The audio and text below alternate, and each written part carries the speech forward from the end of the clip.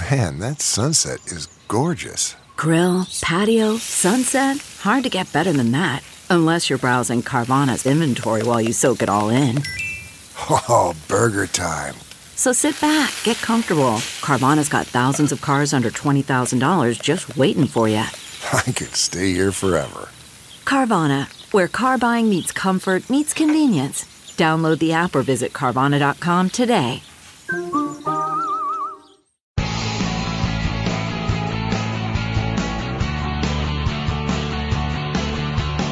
This is Bill Press and Friends on the District Productive Network. I'm going to start with a very interesting exchange, scuffle, whatever you want to call it. This is really aggravating, and it's really frustrating for a lot of different reasons. But at Harvard last night, they brought in all the top Clinton strategists and all of the top Trump strategists to sit down and talk about what happened after the election. This is like a tradition that after an election, they bring in all the spokespeople and strategists and all that stuff. So you got Robbie Mook, you got Jennifer Palmieri, Joel Benenson, our friend. We think Roger Stone was there. I'm pretty sure Roger Stone was there. I didn't see his name in any of the stories that I read, but I'm pretty sure he was there. And of course, Kellyanne Conway was leading the way for Team Trump, and they just sort of hashed it out. What is going on? What happened in the election? What went wrong? And this got contentious really, really quickly when Jennifer Palmieri addressed Kellyanne Conway. I would rather lose than win the way you guys did. No, you wouldn't. Yes. No, you wouldn't. Yes. That's very clear today. No, you wouldn't, respectfully. Wow. By the way, I don't disagree with Kellyanne Conway. I think that if you're a good politician, you will win at just about any cost. And if they had to paint Donald Trump as something that he wasn't, which the Clinton campaign or the Trump campaign did to Hillary Clinton, they would have done that. They would have done that. The problem is everything they accused him of was true. I'm going to really hurt myself by saying this, but I'm going to make the sports analogy. Go ahead. Oh, God. My New England Patriots. Here we go. I knew that was No. I knew that was coming. This is I'm hurting myself by saying this, right? So a lot of folks allege that the Patriots do illegal things. They cheat. To win. They're cheaters. To cheat, right? They're cheaters, right? You go back to Spygate with the video cameras and the Jets while they were practicing. You look at Deflategate a couple of years ago. What they do is they skirt the rules a bit. Yeah. They do untraditional techniques. Yes. To win. Yes. The Trump campaign sort of did the same thing. Yes. Yes. And by the way. And they won, and that's fair. And it is fair. It is fair, but it is gross. It is kind of gross. I don't disagree with that. Okay. So, that is, it's actually a good analogy, Jamie. Now you know why everybody hates the Patriots. Yeah. But that is true. That doesn't mean I endorse that or that I think it's the greatest practice, but that is what they did, and we could all see it happening. And do I think that the Clinton campaign could have won this? Hell yeah! They couldn't even beat the clown that is Donald Trump. I mean, this is not a serious person, and he's now the president of the United States. Kellyanne Conway and Jennifer Palmieri again sort of mixing it up over the use of white supremacy in this election. Excuse me, she said white supremacy. Well, I would actually like to follow up. I know it's mentioned a lot on your website, too. Do you think I ran a campaign where white supremacists had a platform? You going to look me in the face and tell me that? It did. Kellyanne did. And that's how you lost? It did. Do you think you could have just had a decent message for the white working class voters? Okay, now here's what's going on here. Is Jennifer Palmieri right? Did they give a platform to the white supremacists in this country? Yes. Yeah, they did. Yes. Yeah, they absolutely did. Yes, they did. Can we sit and focus on that and just complain?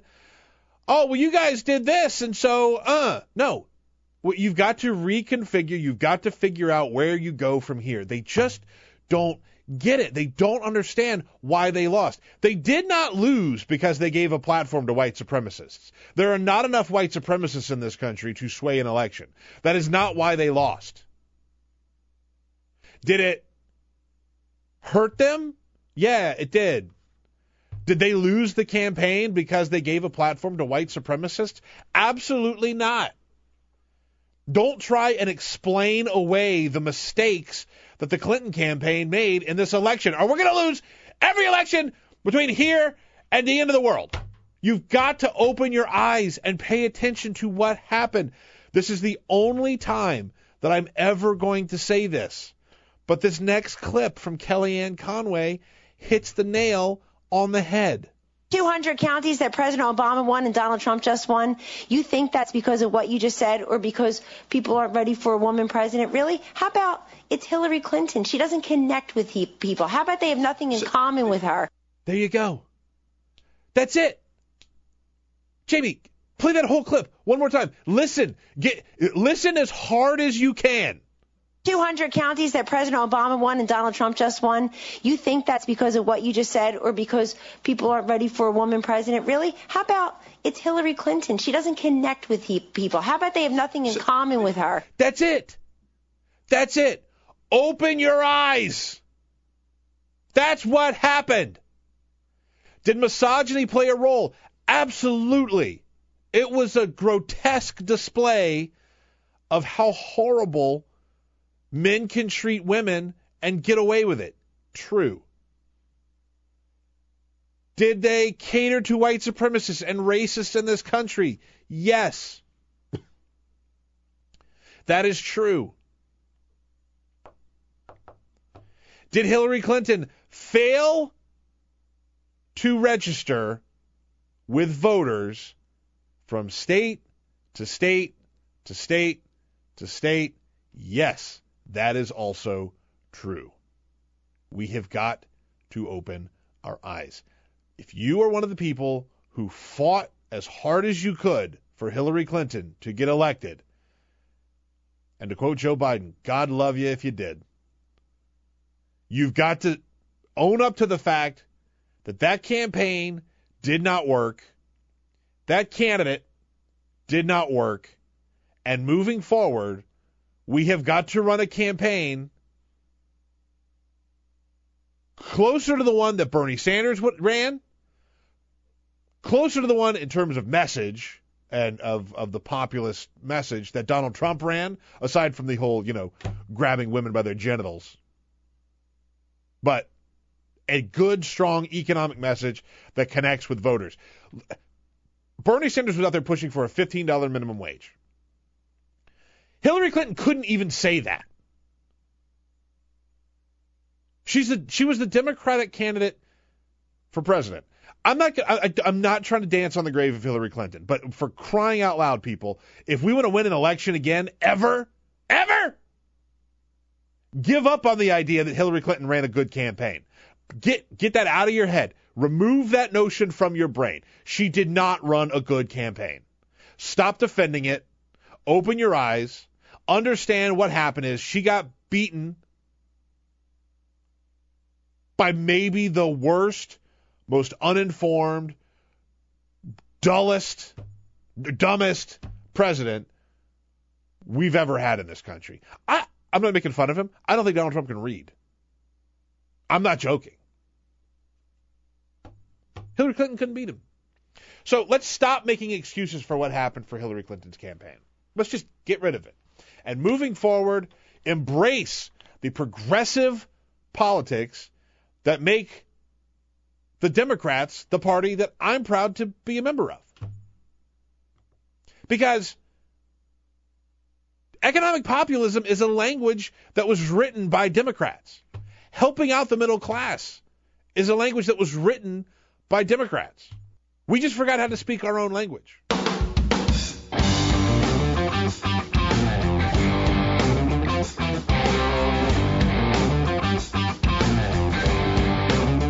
On your radio, on TV, and online. This is the Bill Press Show. It is the Bill Press Show, 33 minutes past the hour on a Friday, December 2nd. Here we go with me, your guest host today, Peter Ogburn. I am joined by Jonathan Levy, a good friend of the show. Follow him on Twitter at Wolf Levy.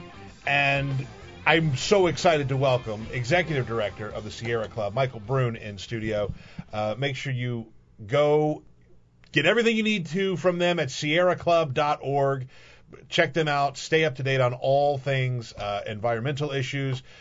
you're really going to want to use them as a source for information for the next at least 4 years. Michael, thanks for coming in, man. Thanks for having me, Peter.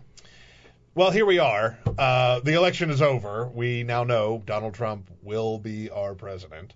Are you guys freaking out? Let's take a moment on that. Yeah, I mean, I still have pause before I say it. If it wasn't the time that it is, I would be doing a shot when you said that. I know. It pains me. It actually hurts. It physically hurts. No reason why we can't. Yeah, right? I like your style, Michael. It's 7:30. I like your style. Well, I've had shots earlier. Yeah, that is true. Somewhere. Yeah, exactly. Are you guys super concerned? Let me put it this way. What are you most fearful of in the Trump presidency for when it comes to environmental issues? We are fearful of the Trump presidency and obviously the coordination with the White House, with growing number of climate-denying state Republican governors, growing number of climate-denying state legislators, what seems to be deeply conservative and increasingly conservative Supreme Court, and all of this working in tandem to reward big polluters across the country. Yeah, I mean, that you bring up the states, the courts. Is the Trump presidency what we should be fearing here? Or is it the fact that the state legislatures are at an imbalance we've never seen before? Governors are at an imbalance we've never seen before. What's the most scary thing of this horror show for you? Well, this is a great thing to do first in the morning, right? Yeah, this is a real wake-up call. You guys are rough. Look, it clearly heads and shoulders above anything else is the Trump presidency. Mm-hmm. We can be honest with ourselves and acknowledge the fact that on November 7th and the morning of November 8th before the election, things were pretty rough for a lot of people. We did have pretty severe economic inequality. The racism that was in this country and the misogynism that existed in this country was profound, and it put a lot of people in some challenging situations. Mm-hmm. But we did have in the White House someone who more often than not fought on the side of what is good and trying to push hard, at least on climate change and environmental protection, even if he didn't go as far as what was needed all the time. Now we have someone who, when he is elected, will be the only head of state that denies that climate change is real, and who has Chinese hoax, he calls it, I believe. Chinese hoax, yes. He never said that. Sorry. Yeah, so, he did say that, by the way. He tweeted it. Well, he tweeted it. Did he say it? Mm-hmm. I guess that's up for debate. I actually believe he does speak out his tweets. Yeah, right. Yeah. So we have to worry about what the presidency in conjunction with governors and Congress is going to do, mm-hmm. and there'll be lots of things that we have to fight back. So you look at talk to me about the progress that we've made in the last 8 years. I guess it's a low bar to have a president who believes in climate change, which we've had, but Barack Obama actually did some really sort of monumental changes to try and help with climate change. Tell us a little bit about what he did and if those are in danger. Sure, and I'll accentuate the fact that he did a lot, and he was supported by a big, diverse, growing movement, which matters a lot. But what we've achieved in the last few years is, overall, the United States has cut its carbon pollution more than any other country. We have dramatically increased the fuel efficiency of our vehicles. Two EPA rules signed by Obama cut carbon pollution by 10%, just those two things alone. That's an amazing thing to look at, and also look at the fact that unemployment has been going down and the economy has been growing, which we were always told for years that you can't do both. Yep. You either protect the planet or you protect jobs. Exactly. And so during the Obama administration, for the first time in U.S. history and globally for the first time in world history, that's what happened. We divorced economic growth from pollution. And we found a way to grow the economy to create millions of jobs in the U.S. and cut the amount of pollution that we're producing. Not just carbon or methane, but air and water pollution across a variety of different categories. We have helped to secure the retirement of about 240 coal plants in the U.S., which are being replaced by clean energy. More than 1 million homes now have solar up on their rooftops. There's more than 500,000 electric vehicles on the road. We have been able to cut the amount of mercury pollution that is a potent brain poison by more than 90%. All of this was done, again, with a Congress that for the last 6 years of his administration didn't want to take action. And much of it, not all of it, but much of it will be under threat starting next January. So are you saying that a rational fear of the Trump administration is that they are pro-brain poison? There was a whole, like in the days after the election, there were a lot of people who said, well, let's just wait and see what Trump is going to do. Let's give him a chance. Let's wait and see. Mm-hmm. Are you in that crowd, or are you in the crowd that, well, he's shown us exactly where he's going to go, so we've got to start taking action now? No. I was never in the wait and see category. Good. The president-elect gave us a lot of evidence of what he would do. Yeah. And then just look at his appointments, right? You don't have to go past Steve Bannon. Yeah. You don't have to. No. So let's look at climate change. So there are some, maybe a couple of my colleagues here and there, who will say, look, in a New York Times interview, if you look at it, there is this one half sentence where he said, I have an open mind. So let's neglect the last 18 months where at every opportunity he said that climate change doesn't exist. Let's neglect the fact that the person who is appointed to lead the transition for the EPA is one of the leading climate deniers, and every single appointee so far have been climate deniers. But let's look at that one sentence in the New York Times interview one Friday afternoon, and maybe he does have an opportunity to pivot on this one. It is amazing. Ridiculous. It is amazing how people cling to that interview too, also ignoring the fact that he has a personality disorder where he needs to be loved, especially by the New York Times, and was literally just saying whatever he thought the people in that room would like. We are far too willing to throw out too much, and that's why it's great to have folks like you actually fighting for this and trying to stop it. Can we? Yeah, of course we can. So we have a good track record to look back on under the Bush administration, even before that with the Reagan administration. There are ample opportunities to fight back in the courts. There's ample opportunities to fight back in the marketplace, because right now on climate change, increasingly most of the business community is aligning towards climate solutions. Mm-hmm. There are dozens of companies who have made commitments to go all the way to 100% clean energy. There are dozens of mayors now who have made commitments to go all the way to 100% clean energy, off gas, off coal, off oil, off nuclear power. And increasingly, a super majority of the American public believes in climate change. So we can fight back in the marketplace, in the courts. We can fight back in Congress to hold the Democratic firewall. And we're definitely going to fight back in the streets to show that there is an angry majority of the American public that's not going to tolerate all these rollbacks or even attempted rollbacks. Donald Trump promised us, as candidate Trump, that he would get rid of the EPA. He would abolish the EPA, just get rid of it. Is that doable? Maybe I'm being naive, but is that something that is on your radar? Well, when he takes office, we're still going to have this thing called a constitution. Right? Say what? Yeah. So read up on this? It. Get ready. He might not know that yet. Might be an inconvenience.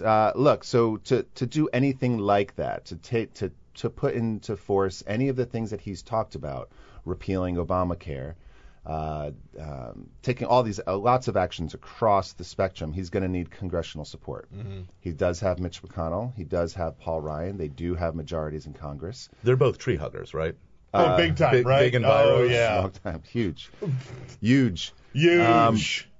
So those are going to be important fights, and we're going to need to make sure that the 48 Democrats and a couple independents who caucus with them hold the line and resist all of these rollbacks. And then the Republicans who are up for election in Nevada, in Maine, and other states, who are going to face voters, they need to vote the right way.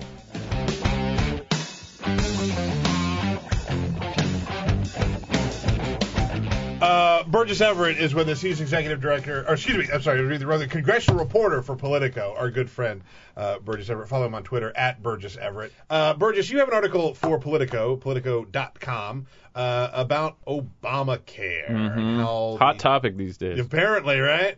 The GOP and how they're going to repeal and replace or repeal and delay. What are we looking at? How's this going to play out? I mean, the Republicans are united on one thing, and that's where they've been at for about 6 years, which is repeal. And the replace thing is sort of where Trump has thrown them a bit of a curveball. You know, he's been making so few media appearances before this tour that we were all sort of parsing over this 60 Minutes interview, and that's where he says he wants to keep, the ban on denying people with pre-existing conditions and allowing people to stay on their parents' health insurance until 26. And so that suggests you're keeping these popular parts of Obamacare, and now you're not really just getting into a repeal, you're getting into a, well, how do we, this is going to be a Trump care, basically. Right. And so with that said, Republicans on Capitol Hill don't really have it together on this in terms of how to replace it. And so I've been talking to senior Republicans, and the plan right now appears to be pass a bill repealing it that does not go into effect for as long as 3 years. It could be 2, it could be 1, but 3 is the number that I'm hearing from the Senate. And the idea would be you set this deadline, sort of an arbitrary deadline, and this will force them to come up with an alternative simply with the pressure. And, it's the same thing we see with these debt ceiling or government shutdown deadlines. Congress waits until the last minute and everybody takes a tough vote and they roll a huge bill together and they try to solve the problem that way. So 3 years seems like a weird number to me because it puts it right before an election. Yeah. Right. Yeah, no. Or even 2. Even 2 would put it, right in the middle of the midterms. Yeah. Sure.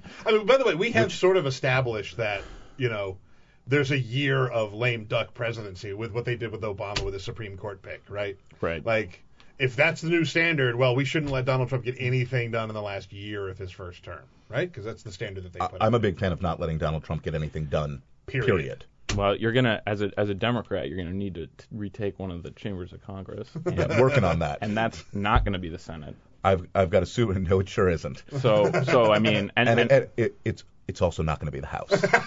But like if there is an opportunity for Democrats to seize one of these gears at Congress, it's going to be the House. And I would think, starting next year, you're going to probably hear from Nancy Pelosi and top people in the House Democrats that there is a path to this if people get mad enough at Trump. And I don't think that's totally wrong.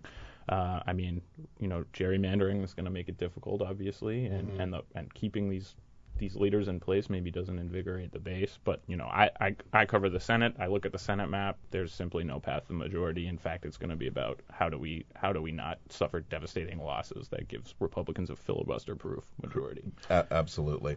Gerrymandering's made the House almost impossible to touch at this point, too, right. As you bring up. There's a great book, by the way. We talked to David Daly in here. The name of the book is Rat Effed. Where he talks all about how gerrymandering has screwed Democrats for generations to come. It's right. The most important date for fixing that for Democrats is 2020. Right. And you have to take back a huge number of state legislatures and governorships, and we're a long way from that, and we find ourselves behind it there. So it's not just the Senate, the House, it is also the state legislatures, it's the governor's races. We have to be, as Democrats across the board, focused on all of that. At the same time, fighting against Trump and what he and his administration is going to do. It's a steep hill. So if you have this delay, say for 2 years, this idea is you have maybe as many as 10 competitive Democratic Senate seats in 2018, and the Republicans think, you can repeal Obamacare with this reconciliation method, which means all Republicans can do it, but to replace it, you're going to need 60 votes. And so the Republican thinking on this goes that if you set this deadline, particularly if it's near an election where you have all these Democrats up for re-election, they're going to come to the table, play ball on writing a new health care law, basically. So that's how these two things interact. Can you not, this is pure ignorance on my part, but can the Republicans not do what Democrats did and through reconciliation actually put pieces in place? They could definitely pursue that strategy. They seem to think that right now they're saying we're not going to do what the Democrats did, and what that means is, and Democrats initially passed Obamacare with 60 votes and then cleaned it up with reconciliation, right? Because they had now lost that. They lost to Scott Brown, right? So they no longer had the 60 votes.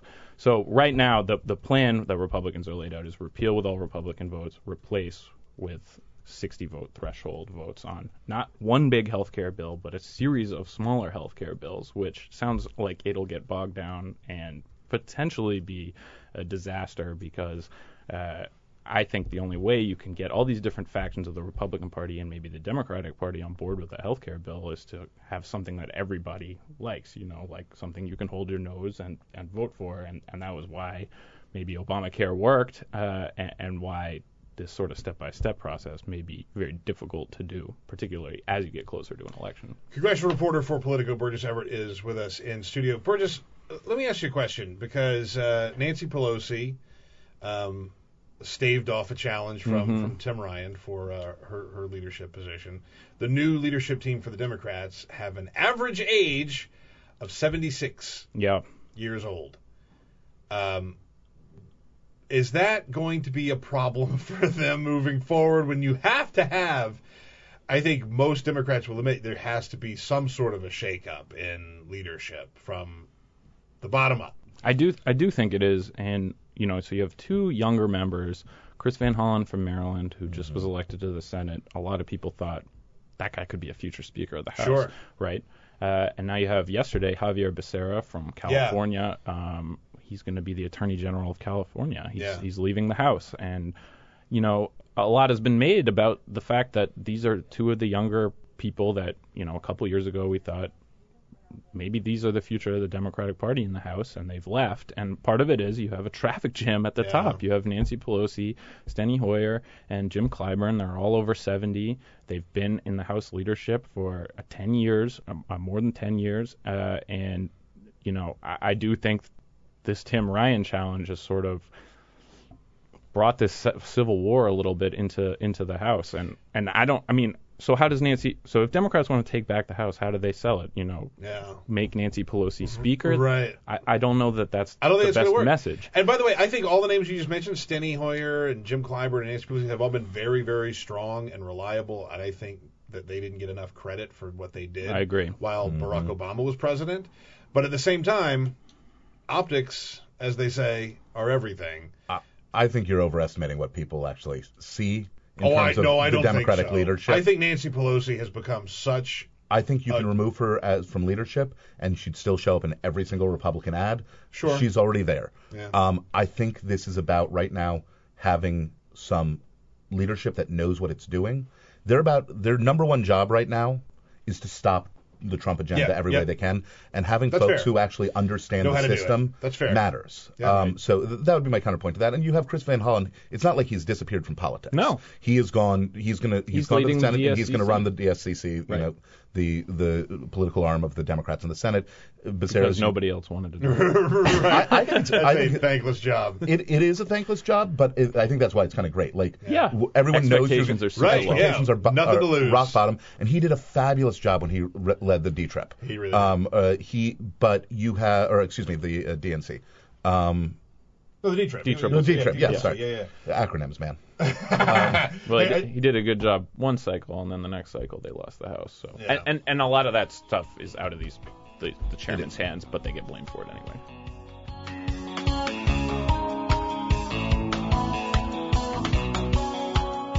Hey everybody, this is Bill Press. Thanks for listening to the Bill Press and Friends podcast. And now, do yourself a favor. If you haven't already done so, subscribe to the show on iTunes. Here's what you do. Just search for the Bill Press Show. Then you can take us with you and listen in anywhere you go. And you'll get new shows from us as soon as they're posted. And one more thing. If you really enjoy Bill Press and Friends, please help us grow by telling a friend, writing a review, and giving us a rating on iTunes. It's so great to have you on board. Many thanks.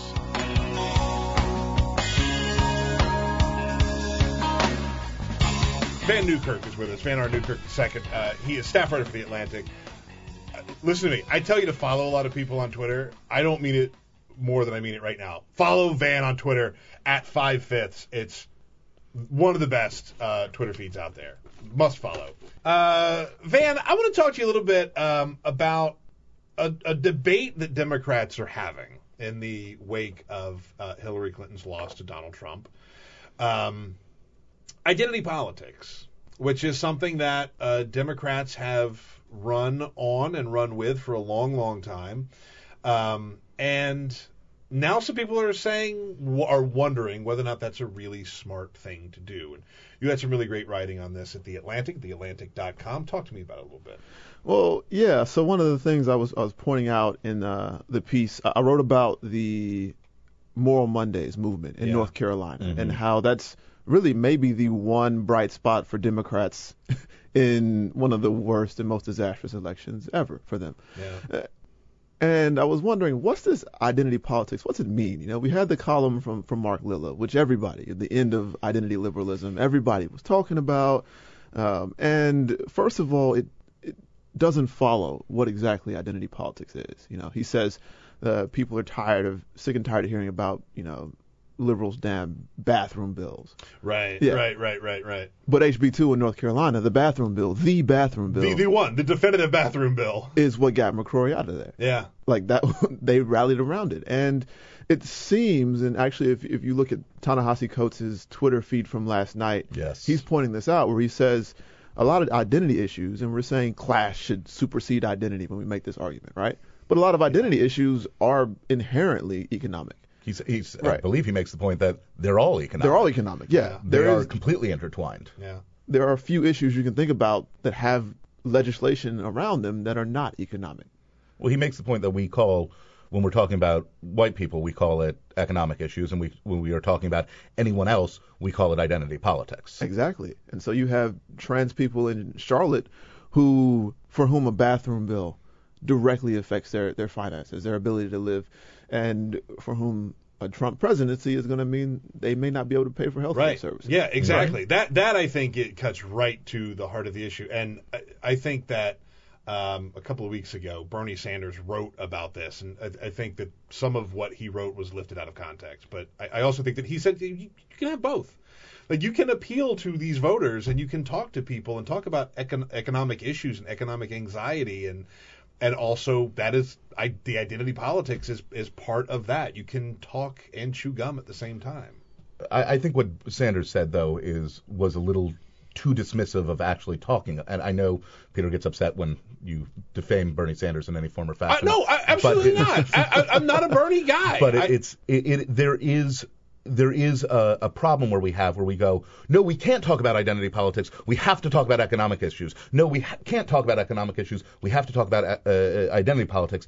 And I think what Mr. Coates was saying, and the point of what we saw with the intersectionality in North Carolina with the Moral Mondays movement which is a harder thing to say than I thought it was going to be. You got it. Yeah. Is that they are inextricably linked. Yeah. And yes. you have to discuss all sides of it too. Right. And I do think Sanders' comments were taken way out of context by people on both sides of the argument. True. So Lilla in his column sort of misquotes Sanders as well. Yeah. But Sanders, what he misses there is he's saying, we need more than a person who is of your same identity to lead. And that's I guess that's a fair point. But I think it maybe dismisses the idea for people who have never had representation that looked or sounded like them or was from where they were from. Those are things that are maybe of equal importance to class concerns. We just came from 8 years of the Obama presidency where people who had never seen, North Carolina had never seen an elected official who looked like them. Yeah. And finally got to vote for president. That's a big thing. Huge. Yeah. Huge. And the women in my life have taken the election way harder than the men in my life. I mean, to see the closest that a woman has ever come to being president lose like that has been devastating for the women I know. I think the other side of that coin also is to not just see a woman lose, but also see a man who is talked about sexual assault casually. I'm not trying to dismiss that. No, Jonathan. I know, but I'm really not. Oh no, I know you're not. I'm just saying it plays into both of it. It wasn't just a rejection of someone like them. It was an acceptance of something that was abhorrent. Right. And I totally get why that's so hard for people. But here's the real question is, where do we go from here?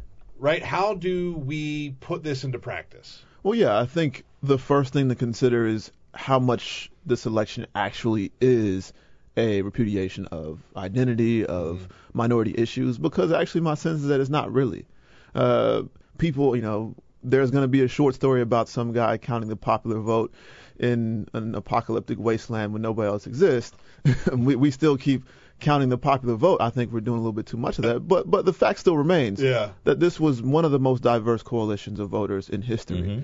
And if we had managed to turn out a really small amount of minorities in some other counties in North Carolina and Michigan, Wisconsin, Pennsylvania, this looks like an entirely different race. Totally different race. So, yeah, I think a lot of people want to throw out the entire thing, which doesn't seem like the right approach to me. Right. Yeah. I think it's good to re-examine the entire thing and just, where do we stand? how did this play into it, and just acquaint yourself with it, I think, more. But certainly not throw everything out the window.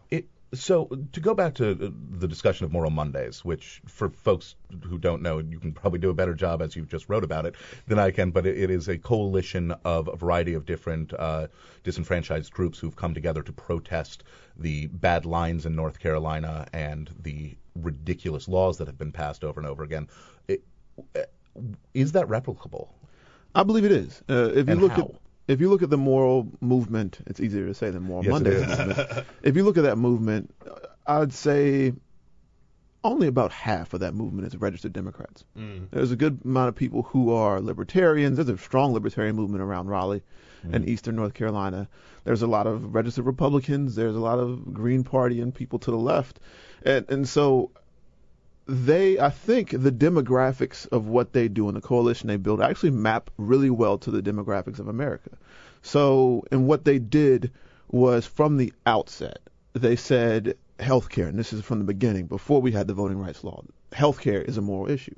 Healthcare, the fact that we have racial inequalities, these are things that all come from the same exact place as to why people who worked in textiles mills don't have jobs. Yeah. And from the beginning, the absolute beginning of that movement, they had members of the church, they had people in the white working class, they had people they had really hardcore radical black activists working together, and that's exactly, I think, what you can do in the Rust Belt, for example. There should be no reason why you can't build a vibrant coalition around the issues happening in Flint and in Pontiac, right? There's no reason why people shouldn't be able to do that, and why you shouldn't be able to build around environmental racism and justice, and also sort of more concrete issues of straight economics, offshoring, things like that. Yeah.